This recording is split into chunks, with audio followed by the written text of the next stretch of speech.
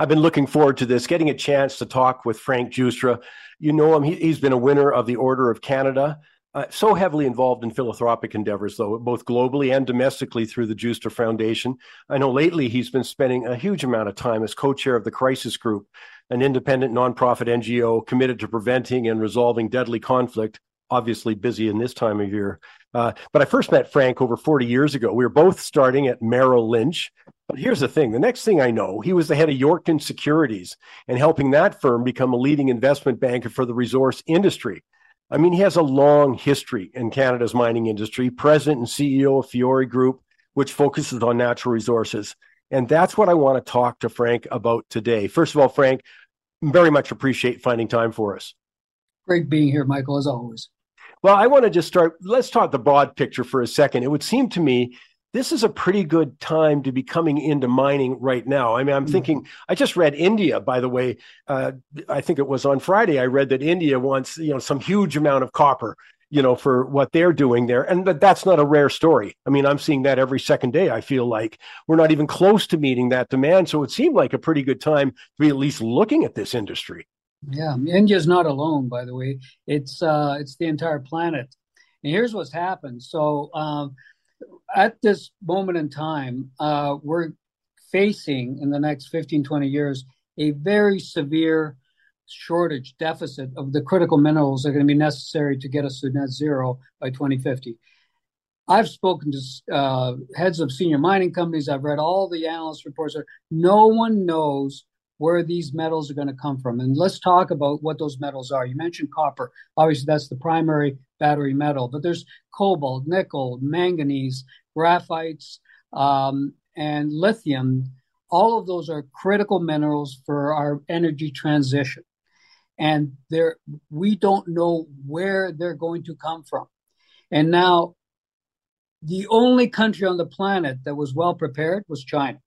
China's been quietly, for 20 years now, 2 decades, have been quietly investing around the world, helping to build infrastructure in emerging economies, all for one purpose, to get their hands on the resources that they need, both energy and metals. Okay. And they've spent probably $1.3 trillion in 165 countries, 20,000 projects in low and middle income countries, building infrastructure to secure those resources. The rest of the world woke up to this about a year ago. And I started noticing when I was approached by some American representatives a year and a half ago, suggesting that people like myself, because I've been financing mining worldwide for a long time, why aren't we competing in Africa? And Africa has become the battleground, if you're going to call it such a thing. And I think we're heading towards a resource war, global resource war, and the battle lines are being drawn. And the biggest continent where those battle lines are being drawn is Africa. And as you know, you mentioned I'm the co-chair of the International Crisis Group, so we're well aware of all of the deadly conflicts that are taking place. And there are dozens of them taking place across Africa, whether it's jihadists in the Sahel and the French fighting them, then backing off, then the Wagner group from Russia coming in. Now you got Saudi Arabia, you got Qatar, UAE, Turkey. All of these countries, the United States is still fighting a 20-year counterterrorism campaign that has achieved nothing except create more terrorists. But at the end of the day, you got several civil wars taking place, military coups. There were 9 military coups in the last 3 years in Africa. All of this is happening because there's a prize. Whether they say it or not, the prize is the mineral wealth, the resource wealth of these countries. And like the Wagner Group, which is now called, they've rebranded, by the way, since their fearless leader got blown up in a plane. They're now called the Africa Corps. But same gig. They basically lend their protection services to regimes that need protection either from their own people or from jihadist movements. And in return, they get mineral concessions. And they make billions from this stuff. So that's sort of the background. And you mentioned earlier, the deficit is real. Copper alone, we're going to have to mine more copper in the next 15 years than we mined the entire history of this planet. We're going to need 4 times, somewhere between 4 and 6 times the critical minerals that we consume today. We're going to need them by 2040. And again, no one knows where they're going to come from. So you've got all this fighting going on, the conflicts. Latin America, where I've done a lot of business, you've got the environment is changing very quickly. There's a lot of social unrest. They're raising the taxes and royalties on mining companies at the same time that these mineral deposits are being depleted and the grades are getting lower and lower, meaning you have to move more dirt to get the same amount of ore. Peru, Chile, Ecuador, all of these places have issues. And so this is happening all at a time when the world is experiencing deglobalization. We're getting the balkanization of supply chains, friendshoring, offshoring, and Canada makes statements like we will ban China from investing in our critical minerals. China makes statements like we're going to ban the export of graphites. Indonesia talking about creating an OPEC-style cartel for battery minerals.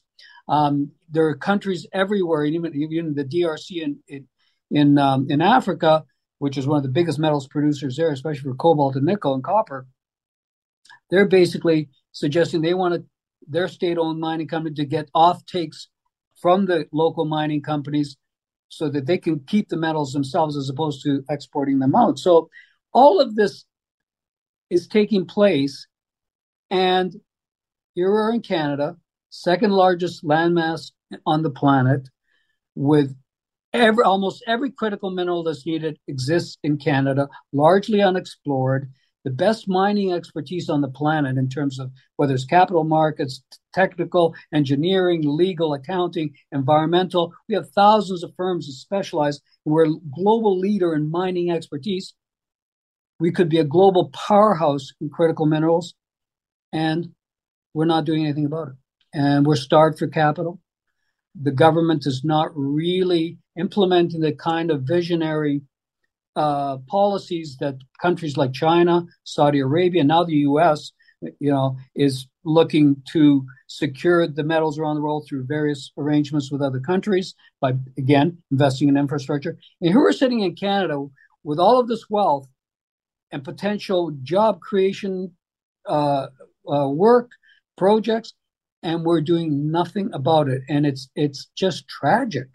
We could be at an absolute global powerhouse in these minerals that are going to do nothing but go up in price. Because if you have this deficit, the only way you can meet the demand is if you raise the prices. And so that's going to happen.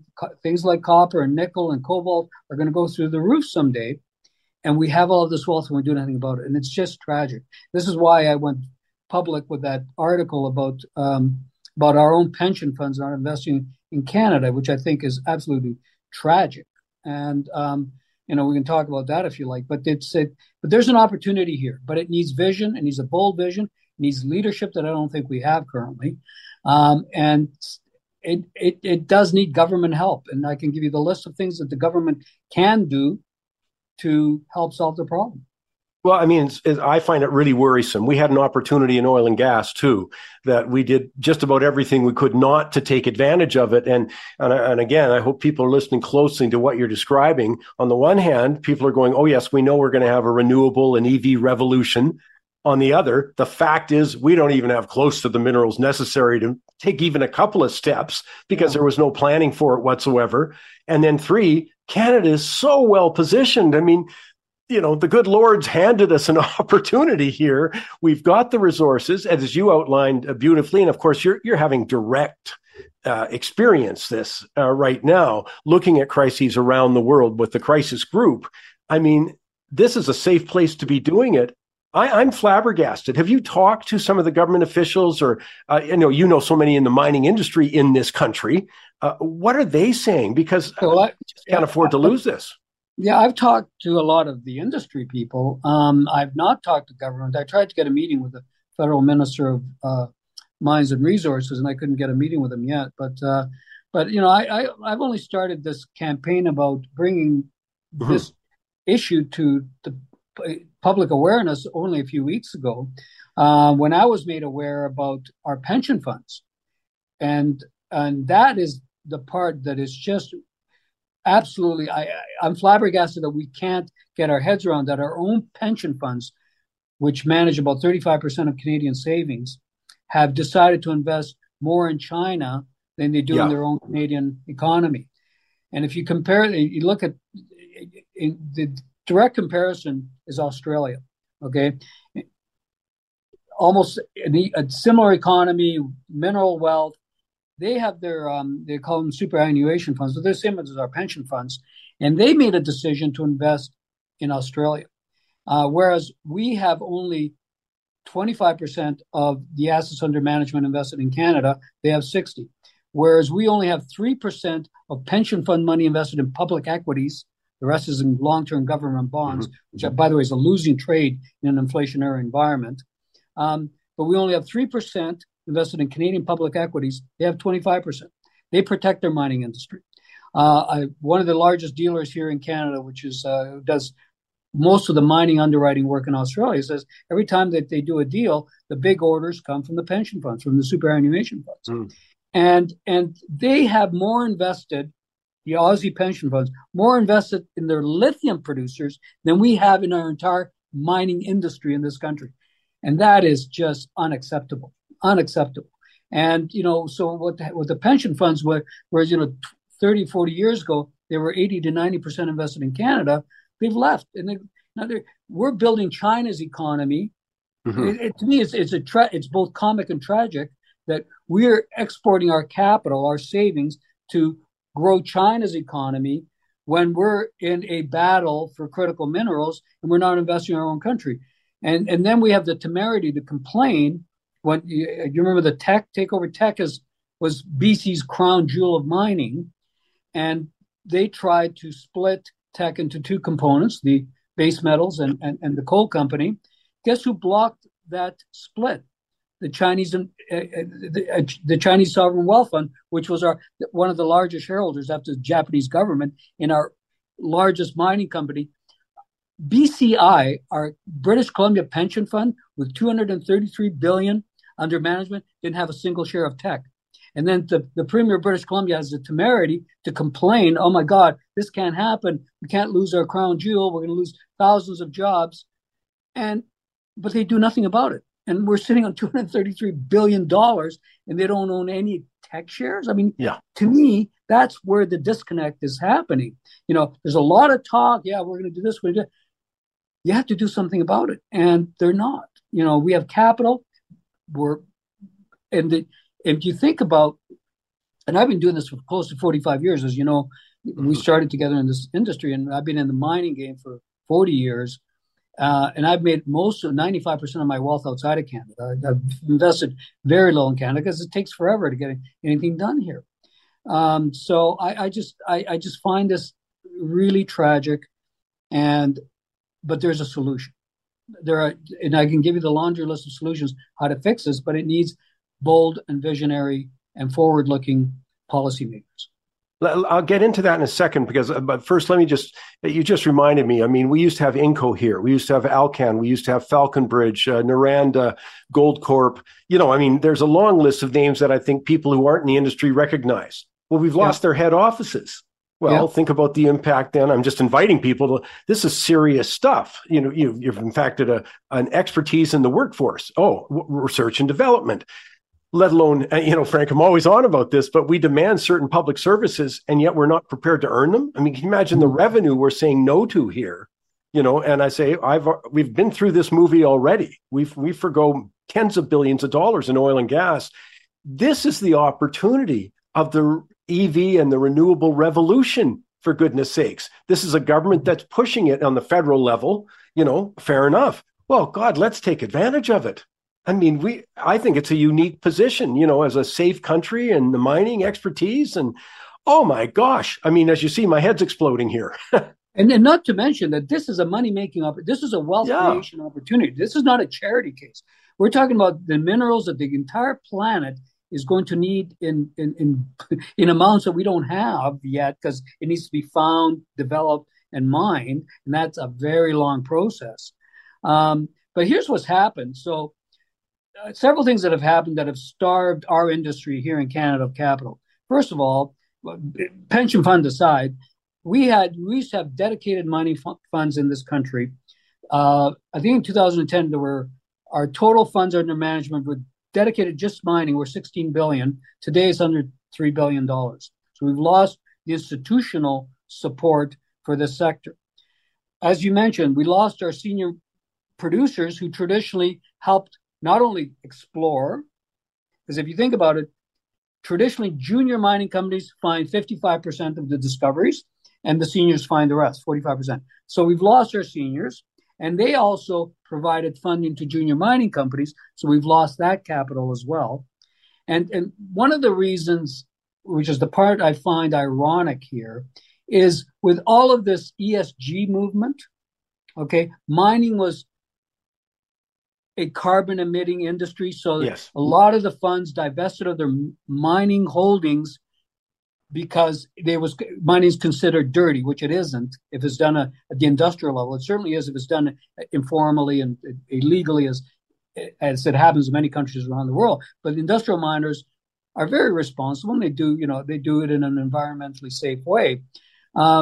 So the ESG has caused all of these institutions to divest their mining interests, which I think is, maybe they're well-meaning, these policymakers that create all these rules, but they haven't connected the dots. Yes. How do you get from here to net zero without those critical minerals?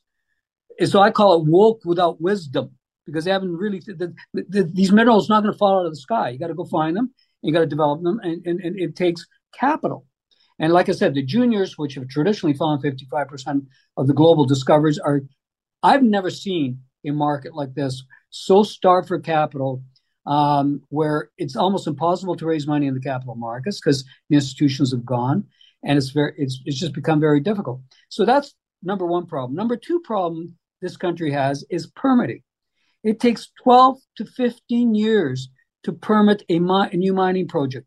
I've done mining projects throughout Africa and Latin America where it takes us between 12 and 24 months or 18 to 24 months, depending on how lucky you get. You have a set time period. There's no uncertainty. You know that if you do everything right in your permitting process, you're going to get your permits within 2 years. Here it takes 12 to 15 years. Investors, that's why we're not getting any capital. We have both provincial and federal permitting process. We should streamline it into one process and make it more efficient so that these mines can get into production. There are a ton of mines here, British Columbia and the Yukon and Ontario, Quebec, that have been in the permitting process forever. And there's so much uncertainty that the one thing investors don't like is uncertainty. They need to know what is the certainty of the outcome, then they can make a decision. So you've got that problem. And then you've got the lack of infrastructure in the remote parts of Canada where a lot of these minerals exist, or we think they exist. The Ring of Fire in Ontario, up in the Arctic in Nunavut. You need roads, you need ports, you need hydroelectric power, or even small modular nuclear reactors, which I think you can use in certain very, very remote places.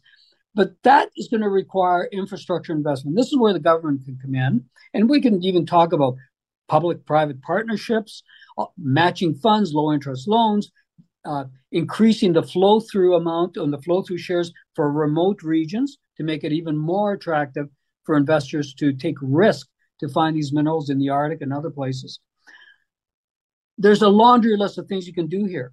But it requires a government that understands the game, knows what to do, and is bold enough and has a vision like China or Saudi Arabia. Saudi Arabia has this Vision 2030. China has this Belt and Road Initiative. These are long-term visions that require long-term capital. So they have their sovereign wealth funds that have these long-term view on investing. Our pension funds could act in the same way because pension funds traditionally take a long-term view. So that's why I've been harping on this whole pension fund thing, because it's capital that is currently sitting in either invested in economies elsewhere, private equity, ETFs, index funds, which, I don't do anybody any good, and long-term government bonds. I mean, how are you going to grow an economy by investing in long-term government bonds?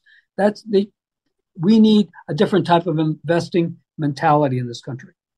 I'd say a couple of things jump out immediately. First is back to the irony. This is a government that talks about renewable resources. This is rather renewable energy. They talk about electric vehicles by 2035. And I can tell you, just between us, Frank, the biggest blowback I've ever had doing the broadcasting I do for 40 years was talking about, oh, that's all good. Where are you getting it from? I think literally I would talk the practicality of it and been very keen on the minerals for a number of years because I felt it was inevitable we were going in the direction. But it was like the people who were pushing it didn't even understand, well, you will need copper, you know. It was that elementary. And I don't see any progress. I know the government in the last budget finally talked about critical minerals and had a fund set aside, but it's got to be put into action, as you say. It's nothing without we got to, I mean, I just find that so ironic that they're the obstacle. Yeah, they're definitely the obstacle. And Michael, that fund, which you just mentioned, only 300 million is available so far, and only half of that money is available for what I'm talking about, going out there, finding and developing it, the actual mineral ore bodies. The rest is about, downstream infrastructure and all that sorts of things. So it's not a lot of money. That's not, we're going to need literally billions of dollars, and some of it's got to come from outside of government.